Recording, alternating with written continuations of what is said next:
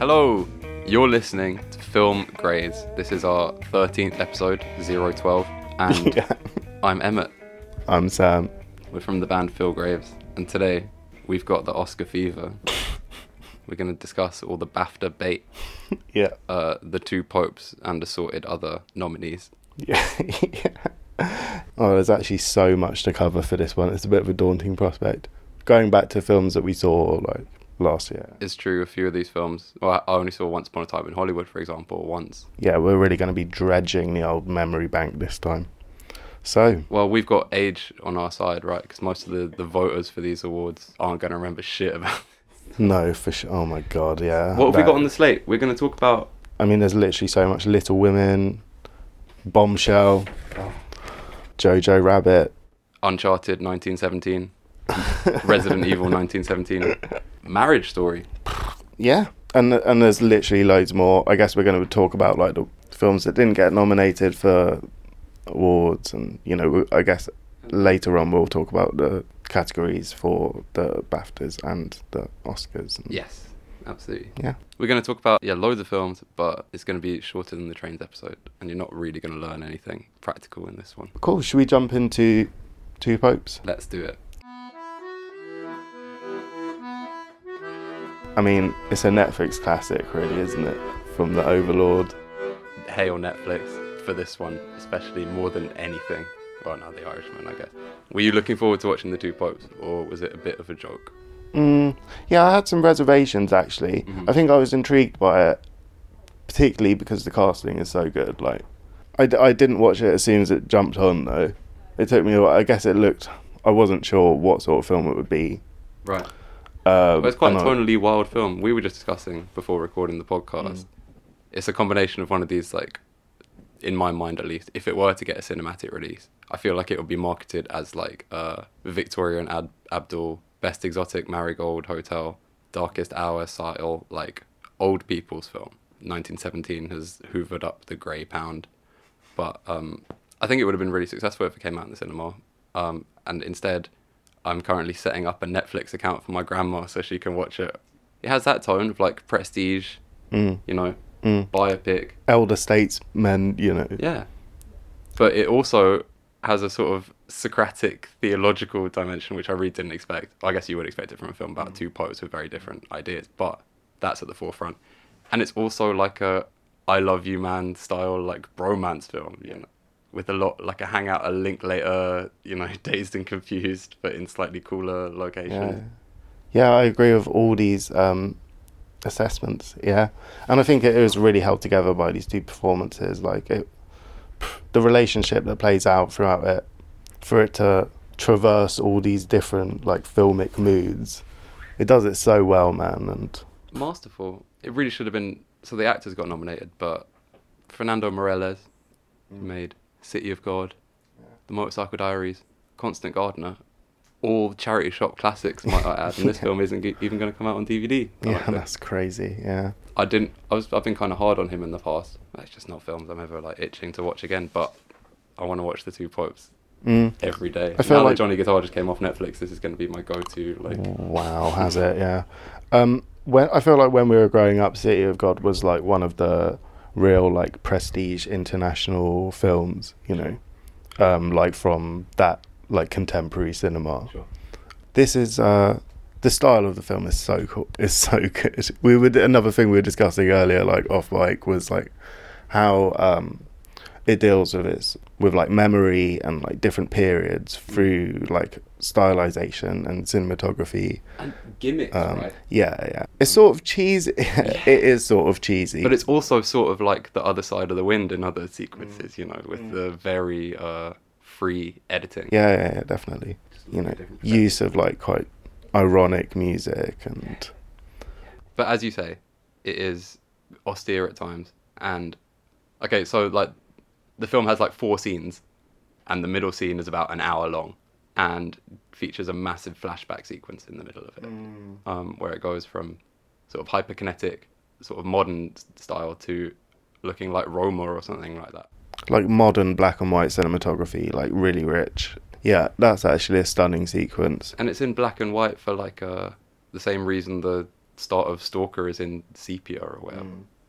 It centers around a moment of spiritual awakening or whatever. That just is hitting. Like, Yeah. I mean, Pope Francis, yeah, like Cardinal Bergoglio, is the main character. He is the main character, and it's like his personal history and his like theological and political journey through life, which is foregrounded more than Ratzinger's. Yeah, who is I like how this film just like explicitly made him out to be a total cunt, you know. yeah. There's like a bar scene like in Argentina where.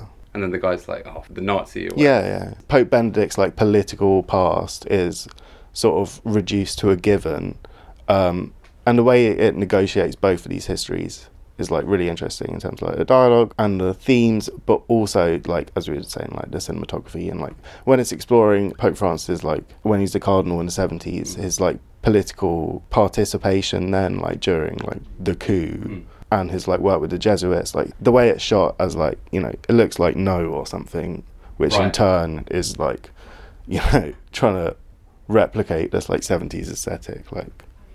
Absolutely. And as you said, it's gimmicky, but like it's also just like really cool filmmaking. So this is an adaptation of a play, and it's written by Anthony McCartan, who is probably the most like BAFTA man ever. His last 3 credits. What a filmography this is. 2016, The Theory of Everything script. 2018, Darkest Hour screenplay. 2019, Bohemian Rhapsody screenplay. Yeah. I mean, this is what you're saying about this, just like sort of like heritage industry or like nostalgia, fetishization, and like.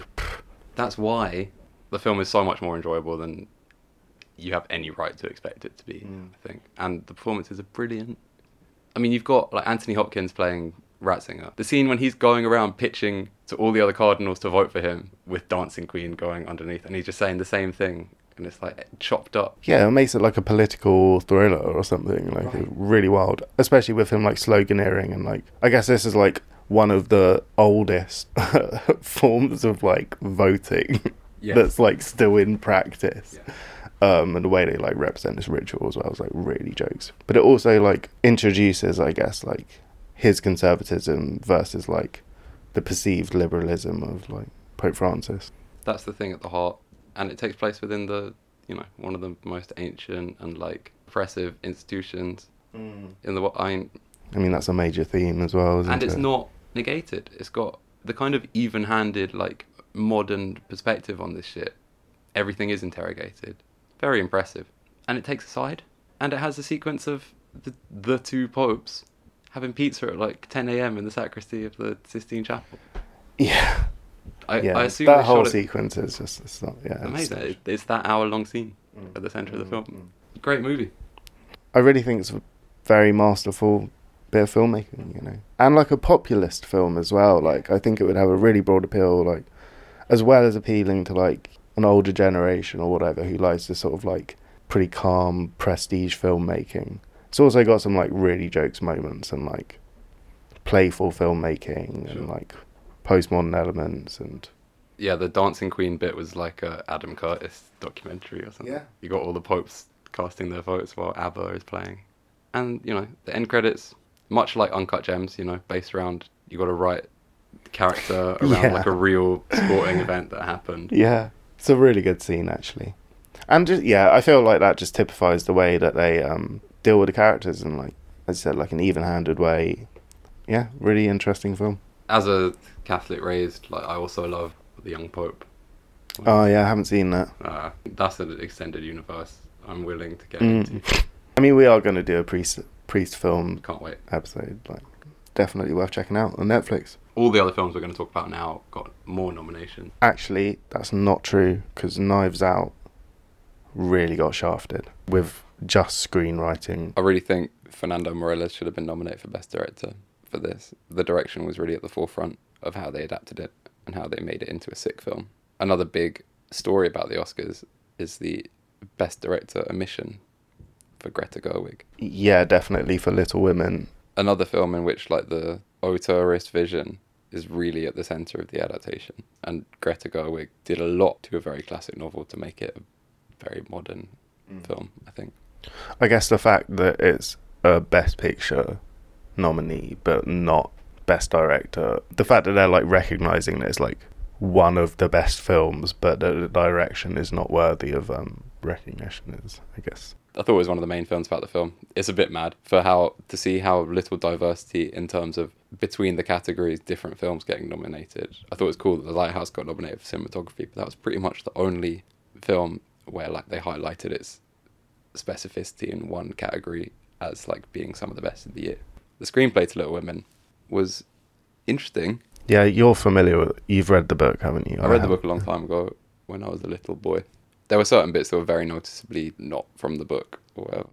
Really, like the sequences with Tracy Letts, I guess, as the publisher, maybe a bit on the nose for my taste, but also important in marking out the intention of the film. Yeah. Did they start a liberal arts academy at the end of the book where they all do finger painting and that, and read like Rousseau or something? Right. Do lithographs or. I loved it. Yeah. I thought it was a great movie. Yeah. I really enjoyed it. Some excellent performances as well, and those have been recognised, like its status as best potential picture. Like they, you know. Yeah, Saoirse Ronan, the like prestige sort of period film actress. I haven't seen Brooklyn. Great I film. need to watch that, yeah. But I mean, she's worked with Greta Gerwig in Lady Bird, like, and like I feel like they're very similar. They're very similar films, you know. I kind of disagree, but I like this more because Lady Bird had more of a potential to be like Lukács influence and just failed and was like, you know, violently not. But I guess there's this sort of like urban economic salvation as the goal of both films. Moving to New York and making it in the big city. Yeah, but it's about a woman trying to get her story published. As you say, though, the performances, not just Saoirse Ronan, the whole cast, with one notable exception, I think. Maybe not the one you'd expect. I thought Timothée Chalamet was actually pretty good in this film. Yeah. But Emma Watson was really bad, I think. Oh, yeah. Apart from in the one bit when she put on a fake English accent and then she just sounded all right. Like, that was done, was great. Bob Odenkirk turns up, real bit part. Yeah, a bit distracting maybe, but also enjoyable. And I guess that scene is really supposed to put a massive smile on your face. And it did. Yeah. I mean, it's a weird one. We were talking about this earlier as well, like how like historicity of the story is rooted in like the fact that it's like set during the Civil War and like their dad's away during it, and like it is like a period film, but like that's never really that like political circumstance is never really part of it. I appreciate that might not be like textually part of it, but if you're like approaching the story now, like sure, I think Greta Gerwig was trying to with that. I think that's deliberate. And I think she was trying to sort of make it clear that the home was all right. It wasn't missing like a patriarch. I need to watch like The Beguiled or something. You know, I don't know how like misandrist filmed. yeah. There's a Studio Ghibli TV adaptation of Little Women from the 80s. Oh, really? Which has loads of black characters and is all about the Civil War. I haven't seen it, but I've read about it in Sight and Sound, I think. That sounds cool. It does sound cool. Sounds like a good adaptation.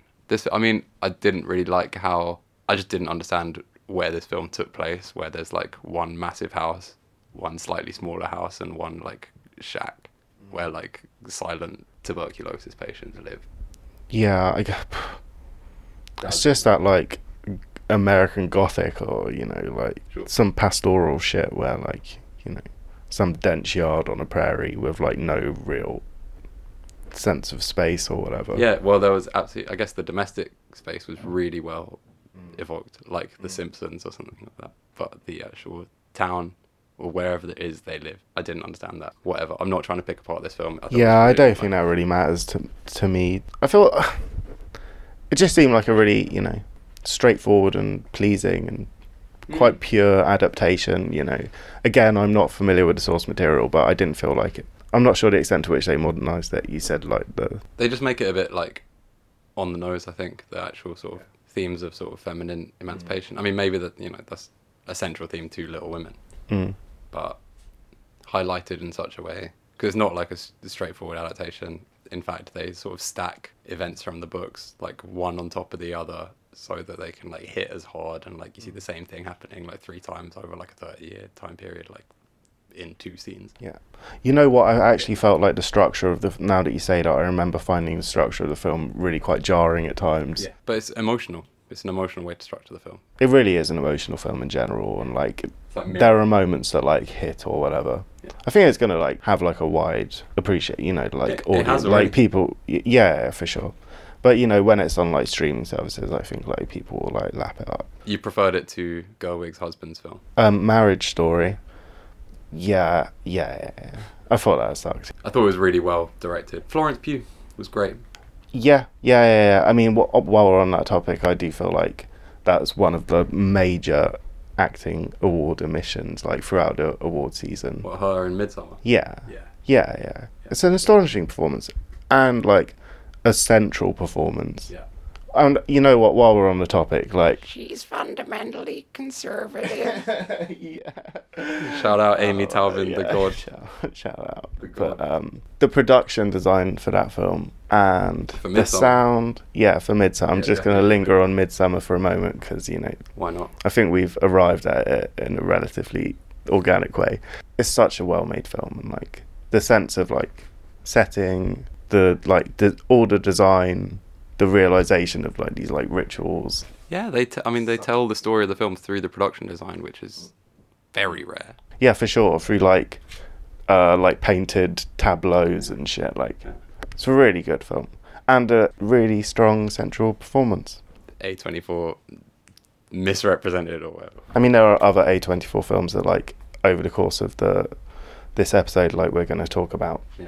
where you know certain performances or films like aren't receiving like For sure. Yeah, Garfield in Silver Lake, definitely actor of the year. Even that has like a banging soundtrack, for example. Like Yeah, it is a problem. Little Women was a great adaptation. It's a major film and one of the best of these awards films, I think, quite easily. yeah, I agree. All about the performances as well. But there are some other adaptations I think we're going to like.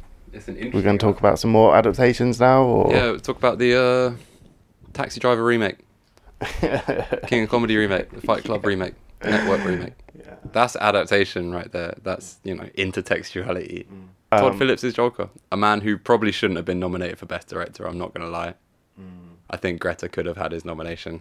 I mean, it's just it is a pastiche. Yeah. Like the achievement is in successfully achieving the pastiche of 70s American filmmaking. Like, With a fantastic performance in the middle of it. yeah, of course. I really want to watch The Joker again, I was so overwhelmed by it. Yeah, my critical faculties were just not there.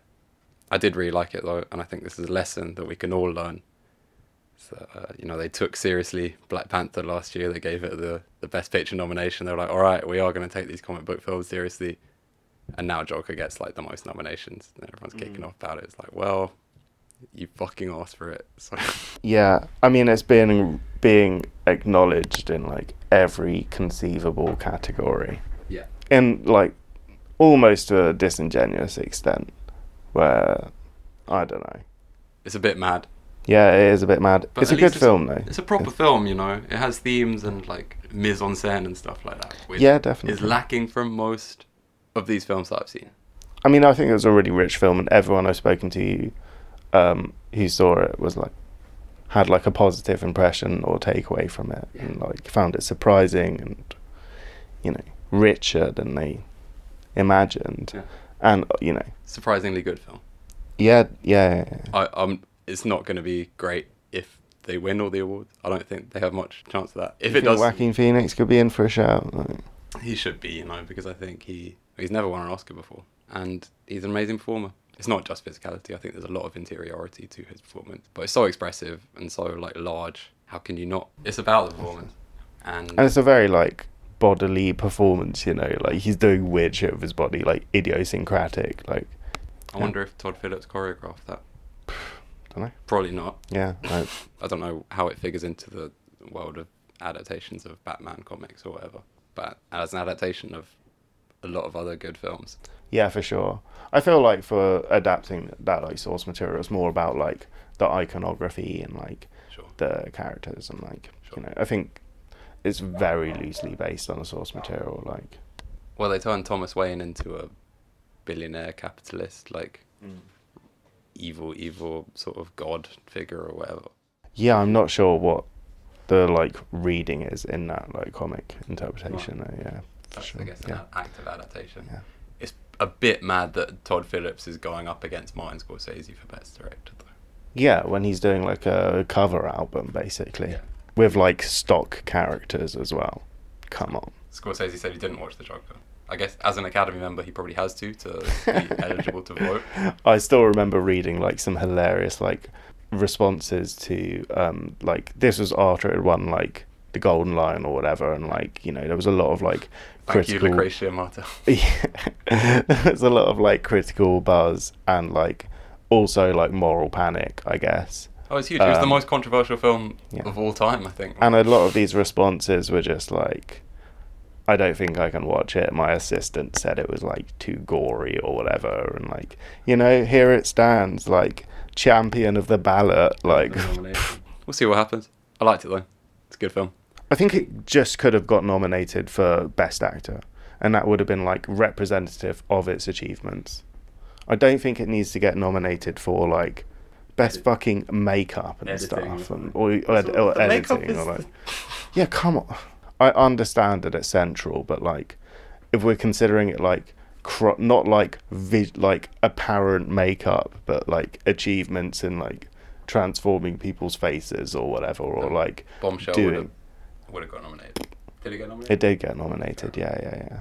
But I feel like that's like a more demonstrative of like it as a filmic craft than like Joker, where like he's wearing face paint in the fucking poster.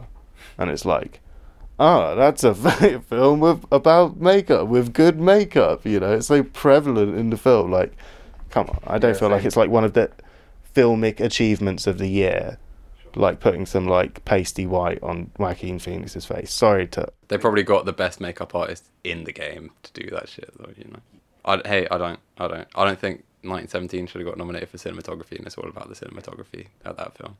Psh. But The Irishman had great makeup and great direction, and it's an adapted screenplay. Yeah, I've sort of called on it, I think. I felt even by the time we did the films of the year, which wasn't even that long after I'd seen it, the spell had like lifted or whatever, and I do, however, appreciate that it's like a masterpiece or whatever, or like a magnum opus, or like Fanny and Alexander or something like that. It is that. Like, it's like a contribution, and like a think culmination. I guess I'm kind of the same, because I would technically I should back this in every category. I think it is the best film in every category it's in. It surprised me in ways that Joker didn't even surprise me. Like, I didn't expect Robert De Niro to act so well. I said it before, it's like a Bressonian style or whatever, but you got Pesci and Pacino facing off as best supporting actor. Yeah. I mean, this has been like pretty roundly acknowledged. Yeah. Pesci for me, although Al Pacino is good in it. Like, I feel like Joe Pesci's character is like a bit more dynamic or whatever. More dynamic. Even just because like you can see the restraint, or like you can feel the acting. Yeah. Well, no. Pacino is just doing. No, if you can feel the acting, I mean, that doesn't sound good, does it? I liked it because I could feel the acting. No, but you can recognize the ingenuity of what Joe Pesci did in the performance. Al Pacino does what he does in every film, and I traditionally like fucking hate that. But I'll tell you what, right? As a supporting character, that is so much better. As just to have this.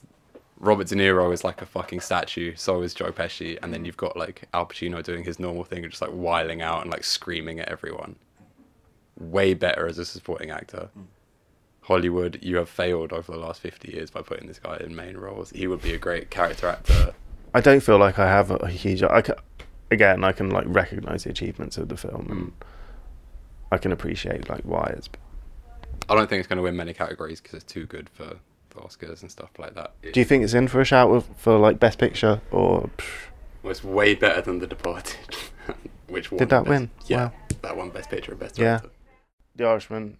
I did think it was really good, but I thought it was the best film in all of these categories, but I don't actually want it to win that badly. No, I do. Fuck it. Should we talk about some like original in inverted commas stories? Yeah, original screenplays at least. Story. Quite a porous border. Let's talk about Marriage Story since I watched it last night.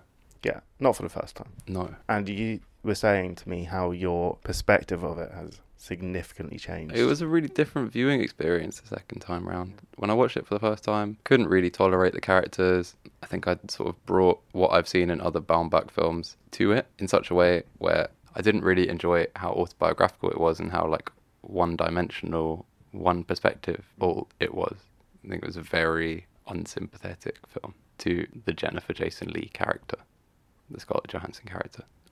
Is that who it's based on? Yeah, and I guess the stagehand is based on Greta Gerwig or whatever, the like really gawky, like ledger carrying, glasses wearing, frizzy character. In a way that like Woody Allen, for example, in Annie Hall, which was a huge influence on this film, or Ingmar Bergman in Scenes from Marriage, just interrogates the sort of maleness and like the sort of male stereotypes of his character a lot more than Adam Driver's character seems to do in this film, who is the hero of the film in a slightly fucked up way, I thought. But watching it for the second time, it was really, really different. I was really upset. I was really into what the story did to the characters and the transformation. I said the first time I watched it, oh, it should be called American Marriage Story and they should have got Ryan Murphy in. And that's absolutely true. But it's a film all about money. It's a film about how introducing lawyers into a sort of human relationship just turns everyone into monsters. The Laura Dern character is like Mephistopheles or whatever. The sequence where Laura Dern and Ray Liotta are arguing in court on saying all the things that they couldn't say to each other to the judge was unbelievable. The serving scene was maybe my favourite scene of the year.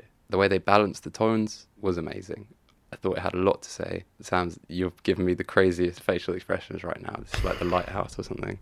Come on, come at me, bro. Did you just say tones in the plural? Because this is one of the most monotone films I've ever seen in my life. Sure. To be fair, I've seen it once. It didn't emotionally engage me in any way. Yeah, you're not going to watch it again for a while, I take it. Yeah, the films that it is pastiching or drawing upon or paying homage to, depending on how generous you're feeling, I haven't seen. So I need to get involved.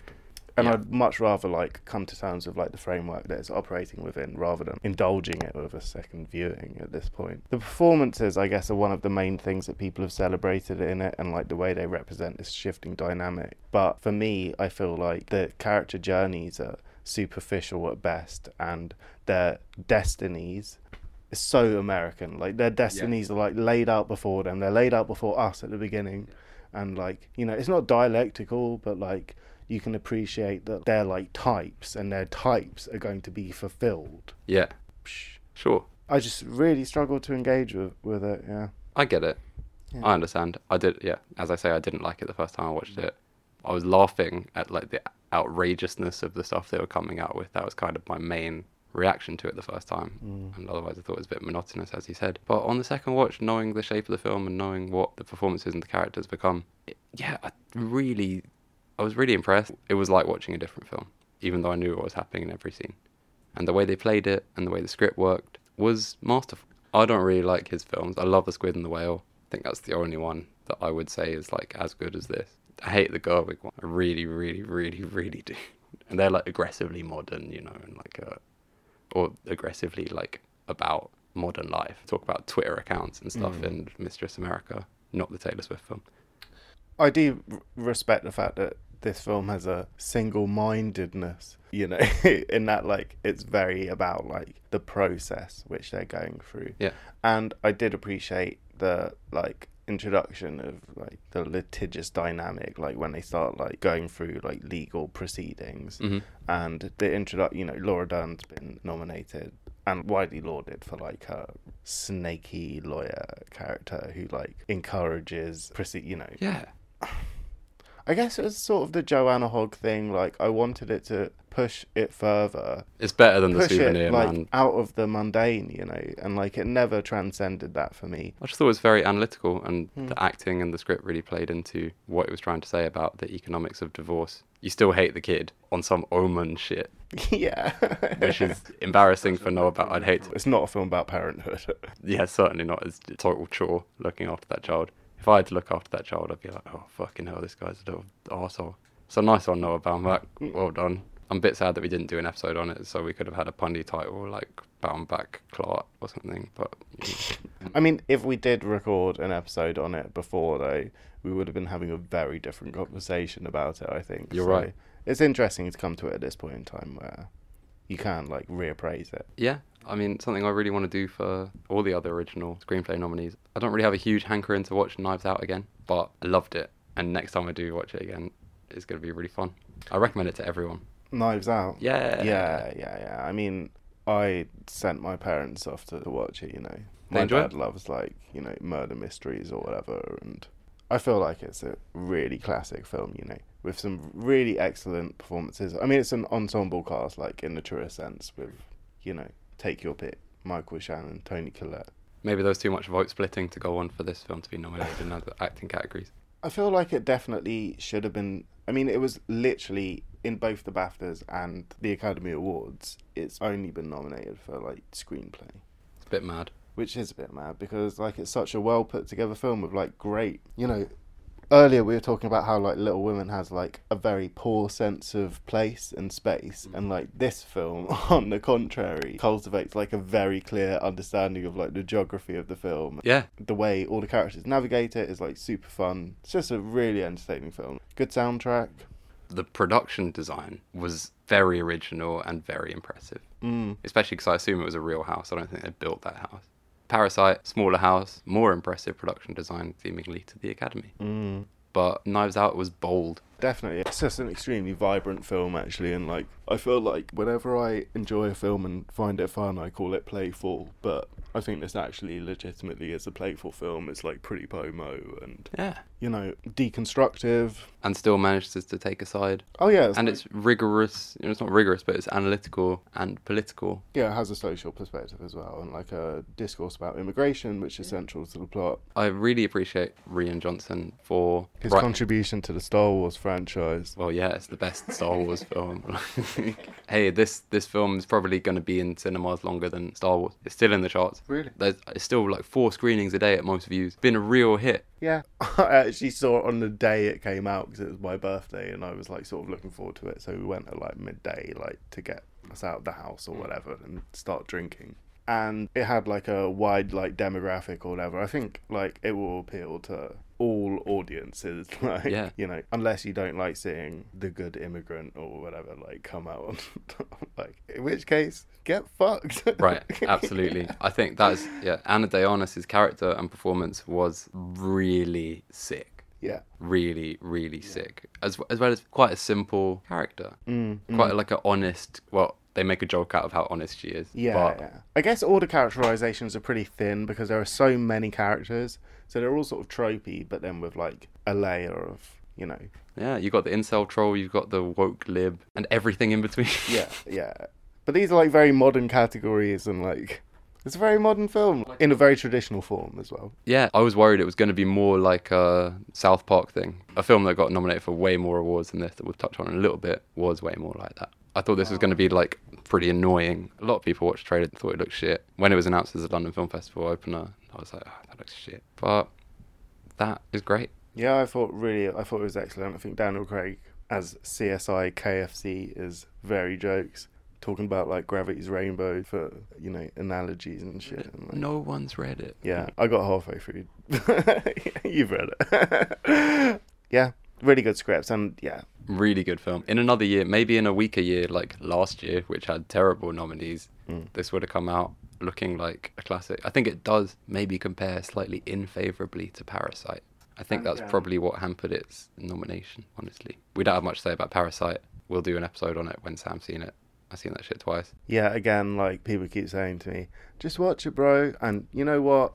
I watched, like, 1917 and fucking Bombshell and a bunch of other shite films that, like, I don't care about patronising. I watched that shit, but I want to see Parasite in cinema. I want to see The Lighthouse in cinema. So, again, like, these probably would have made our top 10 list, or it would have been, like, a big part of the conversation if I'd seen it. But got to stay true to the cinema experience, you know. And Yeah, sometimes you want to see them in the cinema first, you know. Well, yeah, Parasite we won't be talking about, We'll do an episode, like. for sure. Hits from the bong. Yeah, fucking hell. Once Upon a Time in Hollywood is another original screenplay nominee, and also the second most nominated film in both the BAFTAs and the Oscars. Yeah, for sure. Tarantino's like love letter to Hollywood. So I guess sort of like Pale and Glory, and any film that deals with filmmaking, apart from Dolomite Is My Name. And the souvenir. Yeah. That, you know, I guess it's like automatically on the radar. It's a very like luscious film, I guess, and like you can understand like why it's been lauded as like a piece of cinema or whatever. Oh yeah, I really don't think Leonardo DiCaprio should have got nominated for Best Actor, because I thought his performance is probably the weakest thing about the film. And Brad Pitt, like, I'd actually disagree and say I liked both of the performances, but I don't think they're like... Well, Brad Pitt acted amazingly this year in another film. Yeah, Ad Astra. It's astonishing that Ad Astra didn't actually receive any recognition outside of like its use of sound, which was one of the standout features of it. But come on, the cinematography, the production design, like everything about that film is astonishing. The screenplay. The screenplay. The direction. Yeah, it's actually such a good film. Yeah. Brad was good in this film. If I was to like bet, I'd probably bet on Once Upon a Time in Hollywood to win most of these categories. And it's going to be a bit mad when like everyone for years has been like, oh, Tarantino could win the Oscar for Inglourious Basterds. How crazy would that be? Or for like Django Unchained, very similar category. But now he's like, I think he's the oldest director who's nominated for Best Director, apart from Martin Scorsese. And he's gone so quickly from being... Sam Mendes as well. I mean, I think he's I older feel than like Sam they're Mendes. all like the same fucking... They're just old dudes, man. Yeah, but Tarantino going from being... Oh, like an exciting prospect or whatever, making like radical... Going pop from like being like cultural Robert art. Downey Sr. to Clint Eastwood, like slowly. Yeah, I'm going to watch it again on a plane. I don't really want to rewatch it because I thought it was really boring. But I think it's probably going to win a lot of awards. Yeah, I mean, it's sound mixing and sound editing. It must be a shoo-in. It's such unimaginative. Yeah. But that's on the, you know, I'm not in BAFTA. I'm not in the Academy. Yeah. I would have probably nominated Blue Story for sound mixing and The Lighthouse for editing and screenplay. But we haven't been inducted yet. I think we've got to do film grades for a few more years before we Yeah, for sure. get put on that mailing list. A lot of these films we've gone into it in a lot more detail previously. So if you want to hear what we thought of like Once Upon a Time in Hollywood, you know. The mind state is different though when you've got the Oscar fever, you know. Yeah, definitely. And obviously people are bought into this as like a prize horse or whatever, you know. Yeah. But it is that, isn't it? I don't know. Again, this year's better than last year. It's not okay. Yeah. But it's probably my least favourite of all the films we've talked about so far, Wow. by quite a significant degree. Yeah. We'll get onto it though, because we're going to talk about some war films now. Ford vs Ferrari is not nominated for either original or adapted screenplay. I haven't seen it. No. It could win though. I'm not interested, to be honest, but Could win best editing over Thelma Schoonmaker, the greatest editor of all time, yeah. for the driving bits. By the way, the driving bits in The Irishman were beautifully edited, I'm just going to say. Yeah. Again, the nominees, the Academy Awards for editing are just so unimaginative. They just correlate completely with like Best Picture or whatever. It doesn't seem to be treated as a filmic component in and of itself.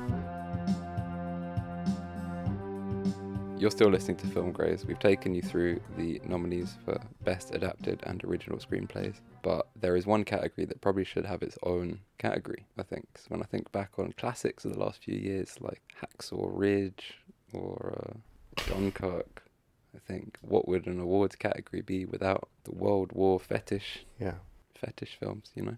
And we have two real big ones this year. Yeah. Couldn't be more different.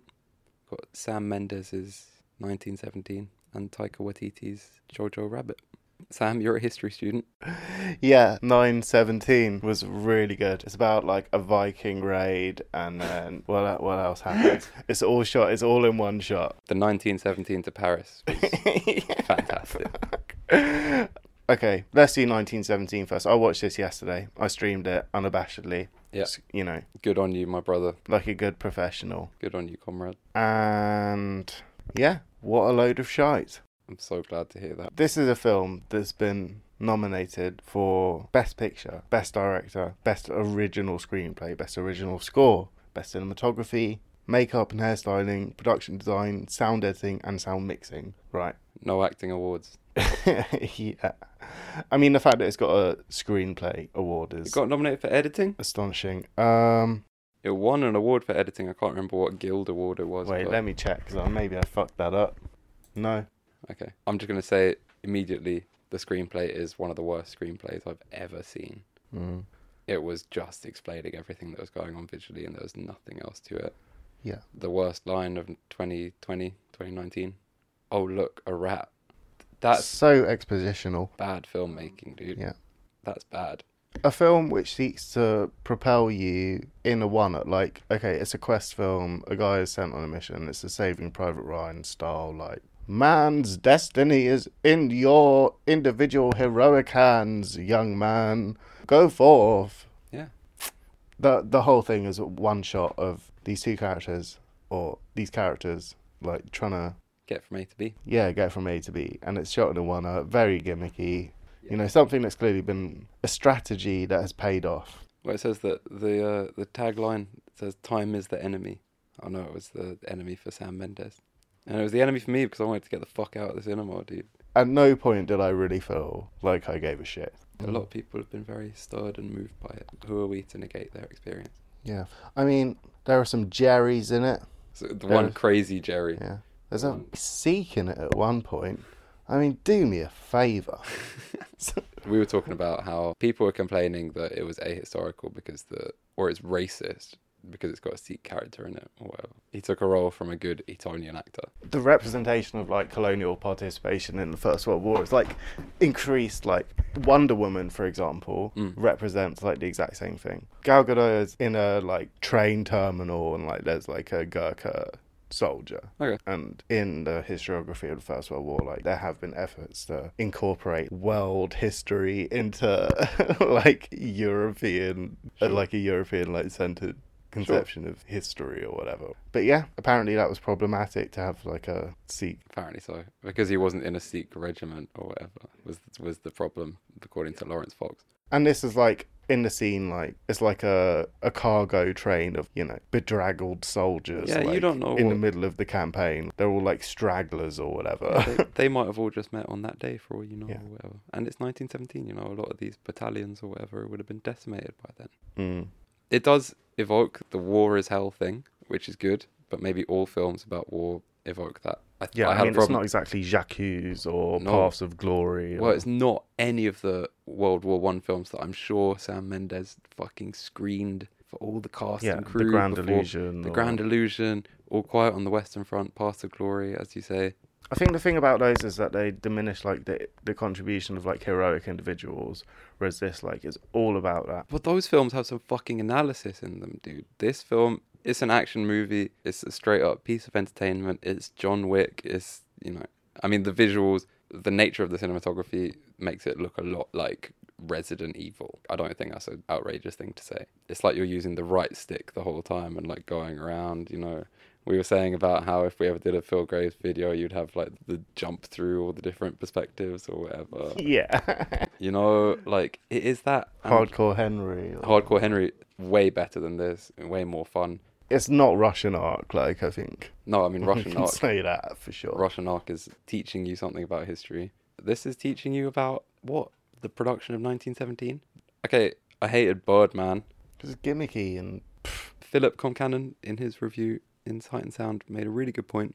He was talking about how the scene where there is an ellipse, where they definitely break this oneer, was largely, there's a thing in the plot where the main character gets hurt and passes out, and that seemed to only be so that you could facilitate going from daytime sequences to nighttime sequences. And, you know, I like to talk about the marriage story, and it seems that this has broken a really fundamental rule of storytelling where you're allowing the form to dictate the content, especially in a historical film. That's just ridiculous. Let alone, you know, if this was a video game, you would have lost your life. You would have had game over like 3 times over. Yeah, for sure. Like, the red, like, mist over your eyes. Yeah. And weren't you waiting, like, you knew there was going to be, like, a lone French girl with a baby turn up at some point. You got the, like, Legend of Zelda, like, oh, you pick up the milk. Oh, I don't know why I've got this milk in my inventory, but maybe it will be useful at some point in the film. The whole thing was stultifying. The fact that it's been so widely lauded, to me, is mystifying. I genuinely don't understand. Well, it came out of nowhere. I don't know who Must was have had excited a for this. bloody good press release. Let's talk about the Alistair Campbell review, because that was fucking hilarious, you know. In the New European, he was saying, like, oh, all the Labour candidates could really learn a lot from watching this film, because all these soldiers have a common goal, even though this is a film all about individual heroism, so I don't understand. But they've all got a common goal, you know. It's not about politics or, like, partisanship, you know. We're all working together to save our future. Yeah, even though, like, it is such a partisan scenario, but it is completely stripped of all politics or analysis. Like, just an astonishing piece of storytelling, really, for all the wrong reasons. Yeah, it's a true vanity project, right, for Sam Mendes. A man who I don't think has made any good films. I thought Road to Perdition was okay, but when I was 10, when I watched it, I'm not going to watch that shit again. I haven't seen American Beauty. Horrifying, man. Please don't watch it. Like, really awful. I hated the Bond films. But this is about, you know, it's got what's the opposite of an epigraph? Like a postscript. A postscript, yeah. Dedicated to the memory of his great-grandfather or grandfather who served in World War One, and the stories that he told to them. And again, that just marks it out to be a film about Sam Mendes. A film about how crazy it is that they made a war film, let alone... I don't even want to talk about Satan Tango. I don't even want to talk about Come and See. I think bringing in other war films, apart from the ones that it's directly ripping off, and if they ever made a movie of Call of Duty, this is what it would be, you know? Don't bother now, yeah. I do think that there's comparison to They Shall Not Grow Old, Peter Jackson film that came out a couple of years ago that was like a centenary piece, and like him and his production team worked in collaboration with the Imperial War Museum and other archives to restore, colorize, and I guess edit archival footage to present a very multivocal representation of fighting in the First World War. However, I mean, that does have its problems, but like, I thought that was an infinitely better cinematic achievement. I think this film did have a lot of Peter Jackson influence, but I think it was more Hobbit, Battle of the Five Armies than They Shall Not Grow Old, you know. Wow, yeah. A spiritual sequel to The Hobbit in the truest sense. Certainly the scenes with the two main characters before one of them exits the film. Yeah, he goes home, yeah. It's just idiotic. Yeah, exactly. He goes to his home planet. It was just idiotic. I mean, it was just like... If it was a silent film, probably would have been a bit more calm. The dialogue detracts from it to no end. It's fucked up. Should we move on to Jojo Rabbit? I actually really liked Jojo Rabbit when I saw it. Big fan of Taika Waititi. If we were doing the Little White Lies scoring, I probably would have given it like a 4 or a 5 for the actual watching, because I was really into it. I was crying and laughing loads. And I was really impressed. I wasn't expecting. And now? I really don't know, man. You know, like, doesn't really sit right. There's like South Parkization of history. Yeah. It reminded me of South Park, Bigger, Longer and Uncut a lot, in that you've got the sort of gay Saddam, and this you've got the like camp imaginary Hitler sort of like entering whenever he wants or whenever the director wants. I mean, okay, it's a film about the Holocaust, it's a film about anti-Semitism. It's not a film about the Holocaust. Dude, the main character has like a Jewish girl like hiding in their house, and like that's the plot but it's of the not film. like a Holocaust film. That's just like a factor of Nazi Germany. Okay, yeah, sure. You're right. Obviously, that is like a major plot strain, like the threat of religious It's in this film more than it's in the Malick film, which is mad. But yeah, for sure. The Malick film isn't about that at all. But in terms of like things I appreciated about this film, I thought it was, you know, while I was watching it, you know, you said according to Little White Lies schema of ratings, like you would have given it a 5, and I definitely agree. You know, straight from the beginning, it has a montage of Nazi Germany with like a you know, Germanic version of like I Want to Hold Your Hand or some shit. That was the Beatles, by the way. That's classic. They did Sie liebt dich, ja. It was the Beatles? Yeah. Oh, really? I didn't know that. Wow. It's on Past Masters Volume 1. And the Bowie Heroes at the end is also actual David Bowie. Wow, that's so interesting. Wow, I didn't know that. Yeah. But okay, straight from the beginning, like I was really feeling it emotionally in a way that like 1917 I didn't. And it's a more challenging film because it's about like the moral complexity of the scenario. I know grappling with that the whole time. You're shaking your head now, but like no, it is though. It is a morally complex film. Yeah. Both in the writing of the film and in the situation depicted, I think. Taika Waititi is Jewish. Yeah. He was Taika Cohen for a very long time. I hate Life is Beautiful, the Roberto Benigni concentration camp film. It's very different tone to that. Though. Yes, but I was expecting it to be very similar. But that film has way more in common with Marriage Story, where the whole, like, you know, keeping the kids entertained is the whole chore. That's the real misery of the film. For me, it bore more comparison to Moonrise Kingdom. Like, it's very twee and has like a very light-hearted palette. Grand Budapest Hotel is also all about World War II and fascism. Again, I guess that deals with it in like a very peripheral way, while like also maintaining the circumstantial threat of it. Yeah. or like existential threat. And I think it falls down in comparison to either of those films. But like just in terms of its production design, costume design, and like, you know, obviously Hugo Boss gets to take credit for like the Nazi swag or whatever. But you know, the costume design goes beyond that, and I guess maybe within the iconography of the film, like that is like developed or whatever. It was like a couple steps away from like Tommy or something, with like for sure, the like Rebel very Wilson mad. character. It's like a Fraulein, the character she was born to play. Yeah. What do you call that? The like Mother's Cross or whatever. But just a total grotesque. Then you got Sam Rockwell. I thought that was a great performance from him. I thought his character was really funny. Apparently the gay community have had a lot of problems with this. For maybe understandable reasons. I mean, there's a lot of films about... There's a play called Bent and a film, I think that's what it's called, which is really good, which is about a Nazi or a German man who's homosexual reconciling his... You know, what... I think I slightly beyond that as well, because like, I mean, this is a film that's dealing with the idea of like a good Nazi or whatever, or like the redeemability of Nazis. Yeah. And I guess I've seen people, you know, cite Trump's good people on both sides, like discourse. I do think it's slightly more complicated than that, especially because the main character's a kid, and the fact that we're talking about marginalised communities here, where like, I don't want to get into like Hannah Arendt too heavy here, but... Come on. It's not even the idea of the banality of evil, because I think it's dealing with just simple like complicity and like survivalism. And I think that's something that's central to Scarlett Johansson's character and her relationship, her permissiveness of her son's Nazism. Like the main character is like a 10-year-old who's a Nazi or whatever. He's like a Cartman. The first 5 minutes is him like practicing how to heil Hitler and then like running down the street doing it. Like, Yeah. I don't know, it is cartoonish, but... This film is an adaptation of a serious novel when he turned it into a comedy, right? And I think he was mostly trying to tell the story of how malleable the young brain is to whatever, to both, you know, confusing romance for just like a normal... I don't know what that shit is, but yeah, it's about how easily manipulated the mind of a child or the mind of a country can be, and that's commendable. There were individual moments in the film that I thought were really touching. There were bits that made me cry. Yeah. The bits that made me laugh. I would like to single out Scarlett Johansson's performance, because I think that's the centre of the film. I wouldn't like the film if her character wasn't in it, to be honest. I think she did a lot for the tone. The scene when she puts the beard on Yeah, that's sensational. was really great. By far supersedes anything offered in Marriage Story. Although I guess she's been recognised critically in both categories as lead and supporting actress. So And I thought she put in great performances in both.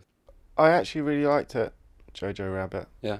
I think I'm still trying to work out how I feel about it politically, or like what it's trying to achieve politically. Yeah. Maybe it's as simple as it's trying to be provocative. Well, it's an anti-hate satire, right? That's what it says in the Yeah. poster. Maybe we're thinking about this more than Watiti wanted us to think about it. But I fucking hate fascists, man. Yeah. What are you going to do about that? What are you going to do about my hate? Do I hate too much? Is that a problem? Should I hate less? But, yeah, it's alright. Yeah. It's not going to win any of these categories, I don't think.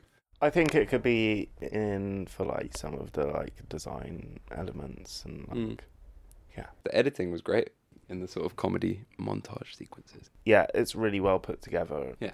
I think Scarlett Johansson could get the supporting actress. I think it was a great supporting performance because it actually supported the film. Yeah, and she's Without like the it. emotional linchpin of the film as Absolutely. well. And like politically the littest part of it, you know. If they made the film with, you know, her being like a resistance fighter or whatever. Coming soon to the Marvel Universe. Oh, it's true. That's literally about to happen, isn't it? Yeah. Maybe it already is part of the universe and we just didn't clock it. Pixar done it again, as Tim Heidecker said.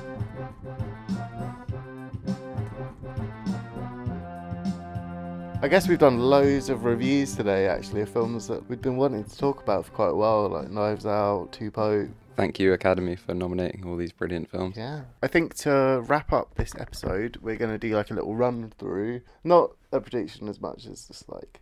Who's gonna win? Who's gonna lose? Yeah, we're just going to like maybe take a moment to highlight some of the bigger missions, but also to just quickly look at them within like a categorical framework. I mean, as this well. is, in my mind, this is the Film Grey's cover letter for membership of BAFTA. Yeah. Okay, for Best Picture at the Academy. The BAFTAs and the Academy Awards the Academy Awards have a lot of nominations more. Okay, so the BAFTAs have no Marriage Story, Little Women, Jojo Rabbit, or Ford and Ferrari, but they are otherwise the same, being Parasite, Once Upon a Time in Hollywood, 1917, Marriage Story, Little Women, Joker, Jojo Rabbit, The Irishman, and the Piece de Resistance, Ford versus Ferrari. We're going to have to make Darrell watch it again like I did with Marriage Story. I think The Irishman should win. I want Joker to win, just for the chaotic energy. How about you? It's so hard, man. This is a good crop of films, man. You're talking Little Women, Parasite, Marriage Story. Again, Parasite is the outlier. What I don't want to see is Marriage Story or 1917. I feel like that would, the Academy doesn't need much indicting, but that would be a real blow to any sort of pretense towards taste or integrity. So the winners we've had in the last 5 years have been Birdman, Spotlight, La La Land / Moonlight, The Shape of Water, and Green Book. Yeah, slim pickings, actually. Yeah, one or two good films in that category, I think. But if they're down to give monstrosities like Birdman and Green Book the award, I don't see why these fucking dickheads aren't going to vote for 1917. Especially considering it's been such a popular success. I think Once Upon a Time in Hollywood will have a certain appeal. I think The Irishman also, as for, for the aforementioned reasons of it sort of feeling like a grand cinematic statement, I think that will catch the attention of the voters as well. Just like how The Man Who Shot Liberty Valance won, it didn't win. Next. Okay, actor in a leading role. Who we got? Antonio Banderas. He should win. Leonardo DiCaprio, Adam Driver, Joaquin Phoenix, and Jonathan Pryce. For me, I feel like, I was saying this to you earlier, I feel like Antonio Banderas is in for a big shout for this one. Again, it's a film about filmmaking and filmmaking culture. It's confessional, emotional. It's a good performance, and I feel like... Do you feel like there are any big omissions here? Yeah, Robert De Niro, dude. Yeah. Wow. He should have been nominated. That was an amazing performance. The best Robert De Niro screen performance ever. I guess, the stoicism of the character maybe took away from, it's not like an ostentatious performance. Sure. For me, there are quite a few omissions here, actually. Corpus Christi was nominated for the final list, which is quite astonishing, actually. Sort of passed under the radar in the UK, but again, it's got a very amazing lead performance. Yeah, I'm not surprised that that's not being acknowledged, but there are more. Adam Sandler in, Obviously. Murder Mystery, one of the standout performances of the year. Maybe that's why he didn't get nominated for Uncut Gems, because the vote splitting was too real between the two performers. That was the best male performance of the year. I think pretty much everyone would agree on that. In Uncut Gems, yeah, it's sensational. Yeah, sensational. Brad Pitt obviously holds down Ad Astra. He could win an Oscar this year, but it'll be for the wrong performance. Yeah, it'll be for the Coke advert he did for Quentin Tarantino. I'd also shout out Jim Cummings in Thunder Road. That's a truly astonishing performance, and again, you can see that on Netflix now. But I think Antonio Banderas has it in the bag, really. I don't really think he's going to win, but I think it was a great performance. Jonathan Pryce as well, Come on. That made me cry the most out of any performance, just through the facial acting, not even the verbal. Come on. Joaquin Phoenix. It's a great performance. It's a good category. Yeah, definitely. And the BAFTAs are the exact same, actually, apart from they substitute Taron Egerton for... Who is it? Antonio Banderas. That's why they didn't find a way to nominate Hiddleston or Eddie Redmayne this year. Mad. Yeah. I thought for Cats, he should have got it for Cats, to be honest. He was great in that shit. Was he in Cats? Yeah, I think so. I don't know. Actress in a leading role. Cynthia Erivo in Harriet. That's not out in the UK, so haven't seen it. I'm sure it'll be nominated next year for the BAFTA. She's British, actually. Yeah. Scarlett Johansson for Marriage Story. Saoirse Ronan for Little Women, Charlize Theron for Bombshell, and Renee Zellweger for Judy. Let's talk about those films, because we haven't talked about them yet, and we've both seen one of them. Yep, I watched Bombshell, and dear listener, it is a true piece of shit, actually. Mm-hmm. It tries hard to make you feel sympathetic towards these deeply conservative women. At one point, Margot Robbie, nominated for 2 Best Supporting Actress roles at the BAFTAs. It's quite astonishing, actually. She has a line that's like, I'm an evangelical youth or some shit. She also has a line that's like, here's the problem with sexual harassment in the workplace, which is meant to be the like hard-hitting monologue of the film. Like The at the end BAFTA of the speech, film. the bit they play before the Best Actress nomination. Yeah, exactly, man. And it's actually one of the most on-the-nose films. It's extremely didactic, but I don't know who it is being didactic towards to a patronising length. It's written by the guy that wrote The Big Short, and you can feel that at the beginning, but then it really subsides into like just like the most like generic, like by the numbers, like TV movie style exposition. I think it's a bit mad that it's a film about sexual harassment that was made by the guy who made Austin Powers. Yeah, that's mental as well, Jay Roach. Yeah, one of the weirdest things about Bombshell, I'm sort of done talking about it. Really, it was just really boring and crap.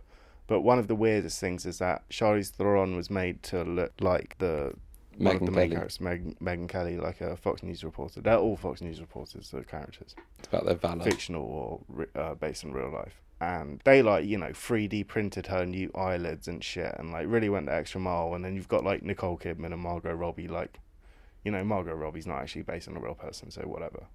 But, so it's a really strange creative decision. It seems like the makeup artist who was like mostly worked in horror and like genre films and then started working in these big Hollywood films a couple of years ago is being celebrated a lot in the interviews I've listened to as the auteur of the film or whatever. Yeah. It's a bit mad.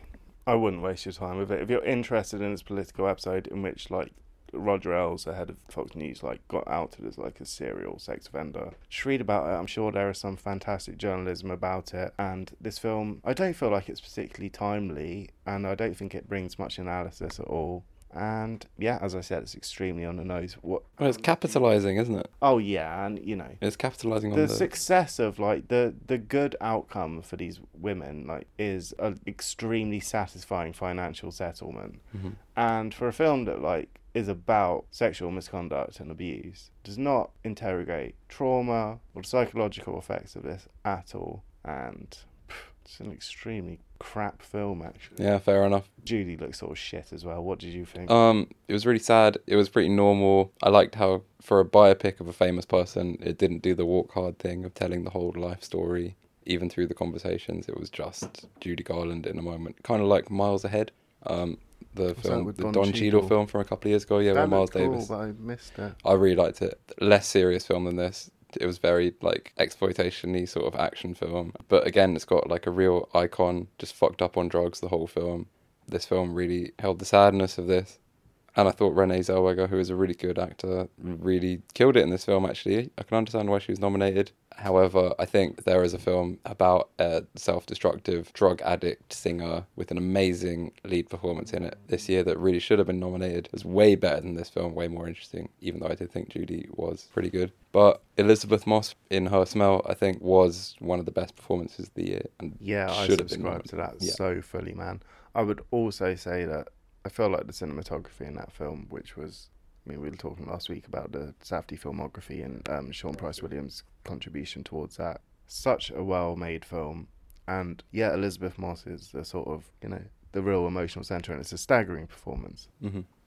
Just in terms of omissions, also, we've already said about Florence Pugh in Midsommar, which I feel like she really holds it down there. But also Lupita Nyong'o in Us. Absolutely. And I feel like it's really a shame that that's been overlooked, because there's two performances in one, and both of them are really, really good. One is like a maternal, like modern American or whatever, and then the other one is like a subterranean, like croaky. Yeah, if you're going to celebrate one thing about Us, and it is one of the major films of the year, it was a huge success, surely it's the acting.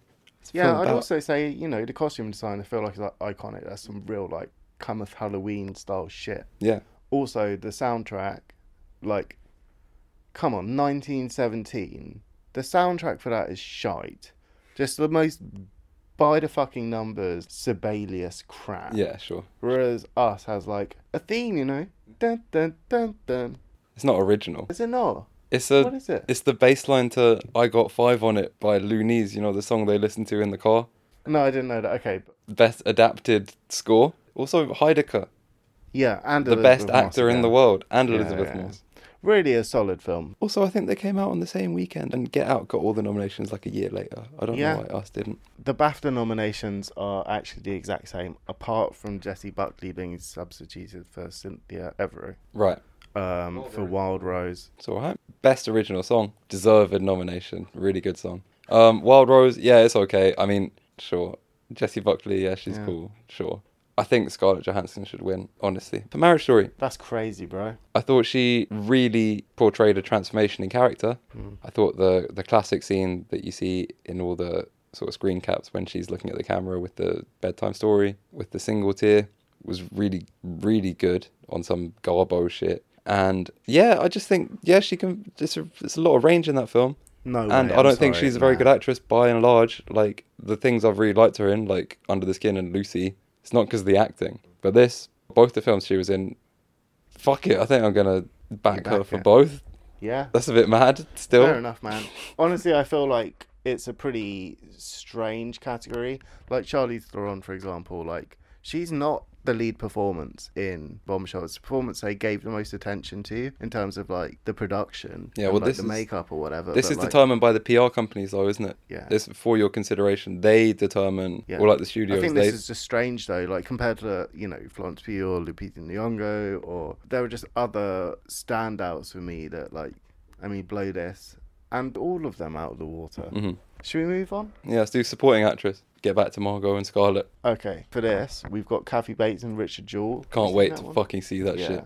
looks good. Does, right? Everyone's saying Paul Waterhouser should be nominated for Best Actor because that's an amazing performance. Besides that, then we've got Laura Dern in Marriage Story, Yeah. Scarlett Johansson in Jojo Rabbit, Florence Pugh in Little Women, and Margot Robbie in Bombshell. For the BAFTAs, Kathy Bates is replaced by Margot Robbie in Once Upon a Time in Hollywood, so she has 2 nominations. I now. think that is mental, you know. Yeah. Maybe the facial acting is cool, but Do you think that's just like a quirk of the ballot style situation? Like, I just don't I understand. think how BAFTA just like Margot Robbie or whatever. I don't know.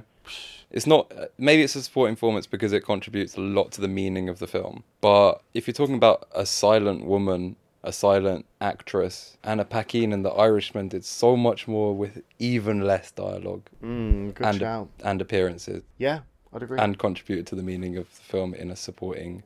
Also, this award was invented for character actors, for people like Walter Brennan, Thelma Ritter, these kind of people who don't get to play leads. What we have here, apart from Kathy Bates and I guess Laura Dern, is just a lot of like. Maybe just because she's older now, to be fair. You know, she's more likely to turn up as like the mother, like in Little Women, or as like an esteemed lawyer. You're right, like they're all like mainstream. They're all lead. Yeah. Florence Pugh in Little Women, but again, Can I do the Amy Talbot impression again? yeah, go on. She's a fundamentally conservative actress. I just.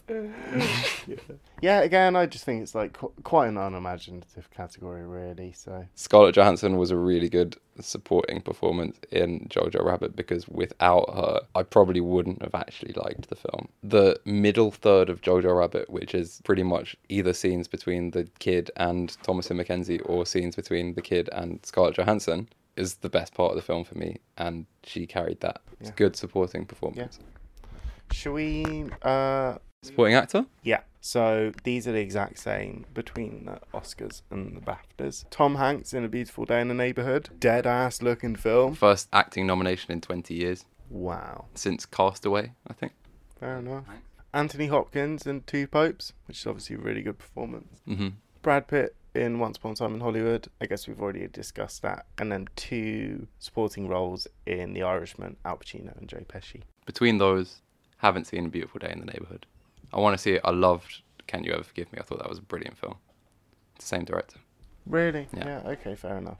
Oh, I think it looks extremely benign. And It looks like a rip-off of the David Foster Wallace film, but instead of David Foster Wallace, they got Mr. what, the one Rogers, with Jason Segel. Jason, yeah. Again, I really don't know. These are. I think it's interesting that they're all like older actors. Old as men, yeah. well, like, but Brad Pitt's going to win Who an the Oscar fuck for cares? Once Upon a Time in Hollywood because of the vote splitting for The Irishman.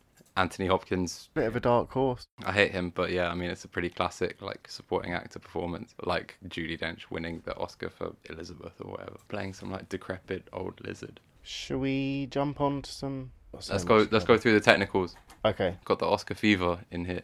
the BAFTAs, the Oscars don't do this, but the BAFTA have introduced a casting category. They've rewarded such films as Joker for the brave casting of Joaquin Phoenix as DC's The Joker, Marriage Story for Scarlett Johansson and Adam Driver, little known. Wallace Shawn was so good in that film as like, I'm glad they made a film about New York theatre and cast Wallace Shawn as a character. That's good casting. Yeah, I would say that all like the milieu stuff is like jokes. Yeah. You know. Julie Haggerty from Airplane as the mum. Oh, I didn't clock She was it. great. Fair enough. The Two Popes got nominated for casting. Yeah, and I would say that that's really fair enough, actually. I don't think they played those roles on stage as well. I think they had different actors. The film with the best casting of 2019 was definitely Uncut Gems, like by a million miles, both for the professional and non-professionals. I mean, where do we even begin? Mike Francesa, I mean, Eric Uncut Gems Bogosian. has just been like widely panned in terms of like. A lot of people accolades. didn't like it. Yeah, you wouldn't know it if you follow A24 on Twitter. I just can't imagine not liking it. Like, it's such a successful film, like in terms of where it took me or whatever. And should we talk about cinematography? Because again, like, I guess a lot of these categories just reward the same films, like the Best Picture candidate. For sure. Like, there's a lot of correlation for like directing, editing, you know, like score or whatever. Like, This I guess was the they one take quite a category where holistic I approach. I jumped for joy on my way to the shop when they were announcing the nominees, and I saw Jaron Blashy get nominated for The Lighthouse. Although I haven't seen it, I can appreciate that obviously has like out there, extremely wavy visuals. If you watch the trailer for that film, you know it's got better cinematography than fucking 1917. I mean, The Joker is a pastiche. Its achievement is making it look like the 70s Scorsese films. Yeah, and some other stuff. 1917's achievements are like gimmicky. I hated the cinematography. Imagine trying to tell that story with more straightforward cinematography, and it would utterly crumble. Once Upon a Time in Hollywood? Yeah, fine. Yeah, less stylized than like some of his earlier films for sure. I do feel like there are some big omissions here, including Ad Astra, which we've already talked about. The Last Black Man in San Francisco has really beautiful cinematography, like a lot of like tableau vivant and like sunsets and like, you know, like it's just really, really beautiful. Oh, perfect. You reminded me. The best cinematography of 2019. What, sunset? Sunset. Yeah. Yeah, definitely. Yeah, fair enough. That's the real Marriage Story. I'm I'd going to keep also say- making that joke on this podcast until it ends. I'd also say Atlantics as well, which has some really beautiful shots, and like a lot of the story is told through these like lingering moments on like landscapes or characters. If they had a best framing category or a best mise en scène category, Yeah. Atlantics, you could watch that film on silent and feel it. Documentary, I don't give a fuck. I don't care. Yeah, I don't care. International film. Or as the BAFTAs call it, best film not in the English language. It's nice, isn't it? They nominated The Farewell, which didn't go past the Oscar shortlist. I swear it's in English. You're joking? Most of it's in Chinese. Is it? Yeah. They only break from Chinese when like it's like privileged. Oh yeah, when she's Privileged talking in speech English so when- the grandma can't understand it. Yeah, you're And right. they also do it like at a dining table or whatever. Like, but mostly, yeah, I'd say like 90% of. Hidden Life then, if we're gonna play that game. Yeah, okay, that was a really interesting one actually. The for use the of lack language, subtitles, of yeah, heteroglossia. yeah, and in terms of like the idea of like an intimate like language or like a public language and stuff like that. Making language a part of the film, yeah. Okay, let's look at the international features. Corpus Christi, Honeyland, Les Miserables, Pain and Glory, and Parasite. Now, I've only seen 2 of these. Fucking hell. Honeyland looks interesting. It's a documentary, so it's kind of mad that that's nominated for best foreign. Yeah. Les Miserables looks interesting. And obviously, I'm very much so looking forward to watching Parasite. I'd like Corpus Christi to win, but I think it's extremely unlikely, especially if Parasite doesn't win Best Picture overall. I can't see it winning both. I think it might win one or the other. So I think it might take this. I think if it wins one, it's going to win the other. You think? I think if it wins Best Picture, it's going to win Best International Feature. But I think it does have a good chance to win Best Picture. It would be cool for posterity if it wins. Although, I guess the artist one, people are talking about it being like the first foreign winner, but that's actually not the thing. But I would be impressed. I mean, this film's like such a crowd pleaser. It's ticked all the boxes. Even the fucking billionaires like this film or whatever. Yeah, like, wow. that's how much it ticks all the boxes. I guess Snowpiercer has that sort of like accessible class analysis, so, and maybe that's what's. This doesn't make you... I'm not going to spoil it, but Yeah. if you were a very billionaire and you respectful. watched it, you wouldn't be like, oh, that was scandalous class Right. war propaganda or whatever. Parasite is brilliant, and it would be cool if it won. It's won everything else in the year, and it's been a massive success. What else do we need to do? There are a few ones about like music, like costume, production design. I feel like we've like touched on these throughout the course of the episode and like made our feelings clear. So yeah, maybe we can end on director. Do you want to do that? We are an auteurist film And podcast. it's the exact after all. same across the BAFTA and Oscar. Maybe they didn't nominate Nominations. the Safdies because of vote splitting. Like some people voted for Benny, some people voted for Josh. Scorsese, man. Yeah, okay, so the nominations are Martin Scorsese for The Irishman, Todd Phillips for Joker, Sam Mendes for 1917, Quentin Tarantino for Once Upon a Time in Hollywood, and Bong Joon-ho, Director Bong, for Parasite. Okay, the way I understand the role of a director is a cumulative thing, right? Right. You can't really understand the role of a director through one film they make, Mm. but you can through a body of work. The Irishman is I mean, you don't need to confirm auteurism with Scorsese, but the role the Irishman plays within that director and that editor's filmography is the best direction. It's the most well thought out. It's the most textual direction. It's the most what do we have to say about Todd Phillips' direction of The Joker? That's a pastiche of Martin Scorsese's work in the 1970s. What do you have to say about Quentin Tarantino's work as a director for Once Upon a Time in Hollywood? I think it's like a chilling out of his general like approach, and I also think it's meant to be a crowd pleaser. And maybe also a crystallization of his conservative perspective. Yeah. Little Women should definitely have been nominated. Jordan Peele should definitely have been nominated in this category. Mm. Fernando Morelos should have been nominated in this category. Bong is a great director. Yeah, no doubting that. And again, I'm looking forward to watching it. And you know, guys, when we do our Parasite episode, we'll obviously imagine it's like my number one film of like the nascent decade or whatever. It's got to have to beat the Two Popes for that. I prefer the Two Popes. Maybe that would be a good time to stop. Perhaps. Thanks for listening to Film Grays, listeners. Yeah, going to be back real soon. I think we're going to be talking about a bunch of stuff at the BFI. Yeah, so we're going to re-fulfill our status as a podcast about repertory cinema. Talk about some old films. Talk about all the films that have been reissued by the BFI. We're going to talk about Tommy, La Dolce Vita, Singing in the Rain. The Umbrellas of Cherbourg. Yeah, and we're going to have a look at some future programming from the BFI.